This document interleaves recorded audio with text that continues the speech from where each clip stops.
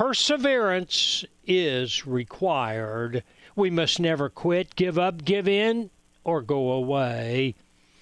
Our next expert guest is Mary Elizabeth Castle, the Director of Government Relations for Texas Values. Find them at txvalues.org.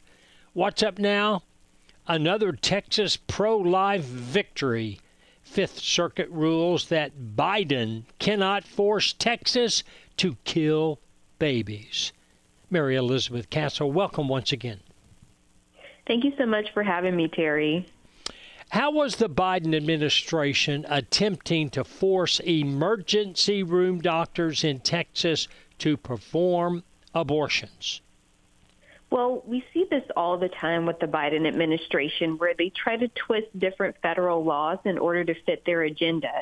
They were trying to use this 1986 rule called EMTALA that says that you must do emergency procedures on individuals in order to save their lives. And they were trying to manipulate that law and says that it would mandate that Texas doctors or doctors anywhere in the United States would have to give abortions, claiming that abortions in some circumstances are emergency medical procedures.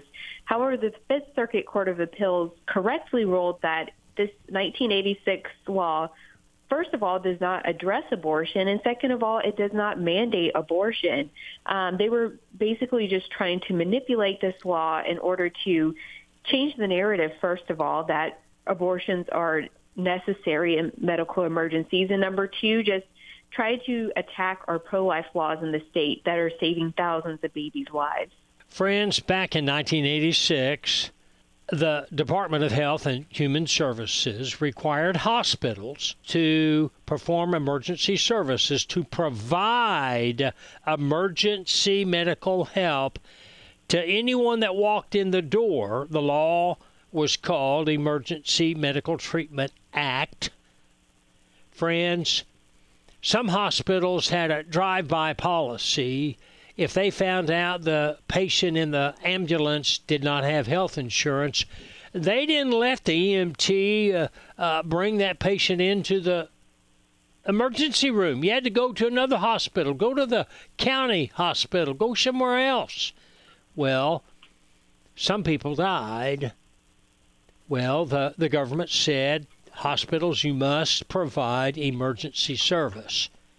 Under, again, this Emergency Medical Treatment Act, passed by Congress, 1986. So, Elizabeth, Biden's administration was trying to write a loophole where, did the Texas Supreme Court rule on this issue? So, this was actually a decision by the Fifth Circuit Court of Appeals. So obviously it was in this next step where it reached the appellate level. The lawsuit was brought initially from some Christian doctors and Christian OBGYNs, and of course our friends at Alliance Defending Freedom, who wanted to challenge this, basically this order by the Biden administration. So having this decision at the Fifth Circuit Court of Appeals, which is a higher level court ruling, is very impactful, and it'll have an effect on everyone in the Fifth Circuit. So we're very happy that we have this decision and that we can uphold our pro-life laws. And also, so the other side is that, Christian doctors who work at these hospitals don't feel like they have to perform, kind of like you said, these drive-by abortions, that their religious liberty is protected as well, and they don't have to misinterpret this federal law in order to just provide abortions on demand, which is basically what the Biden administration was requiring.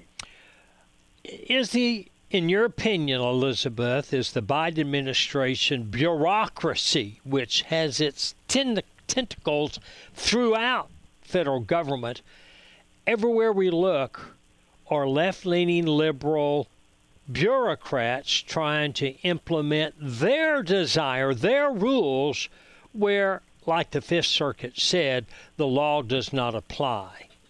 Absolutely. It's not just a life issue, unfortunately.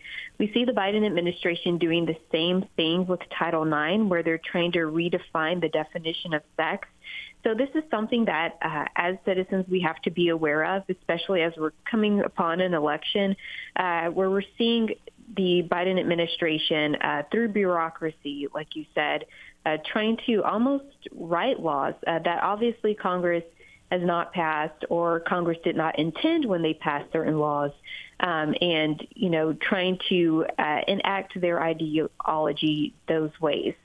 Must we, as believers, must we stand vigilant and never sleep, never give up, never compromise, never back up, never go away? Must we persevere in the protection of life, Elizabeth, for the protection of life from the moment of conception to natural death? How should we stand? Yes, absolutely. It's imperative that all of us as Christians and all of us in the pro-life movement be vigilant to make sure that, first of all, in Texas, that we're making sure that our pro-life laws are being upheld and followed so we can continue to protect the thousands of lives that are being saved. And number two, continue the fight nationally as well. Some states aren't as lucky as Texas of having a heartbeat law or a Human Life Protection Act. And so we need to make sure that on the national level, we're spreading the truth of life and making sure that our nation as a whole can become pro-life. Can our listeners find more on this issue and other issues at TexasHeartbeatLaw.com? Yes, please visit TexasHeartbeatLaw.com to find out more information, and also visit txvalues.org if you want to find out more information there as well. Friends, txvalues.org is the website for Texas Values. Mary Elizabeth Castle has been our guest, Director of Government Relations at Texas Values. Mary Elizabeth, thanks for being with us. All right. Thank you so much, Terry.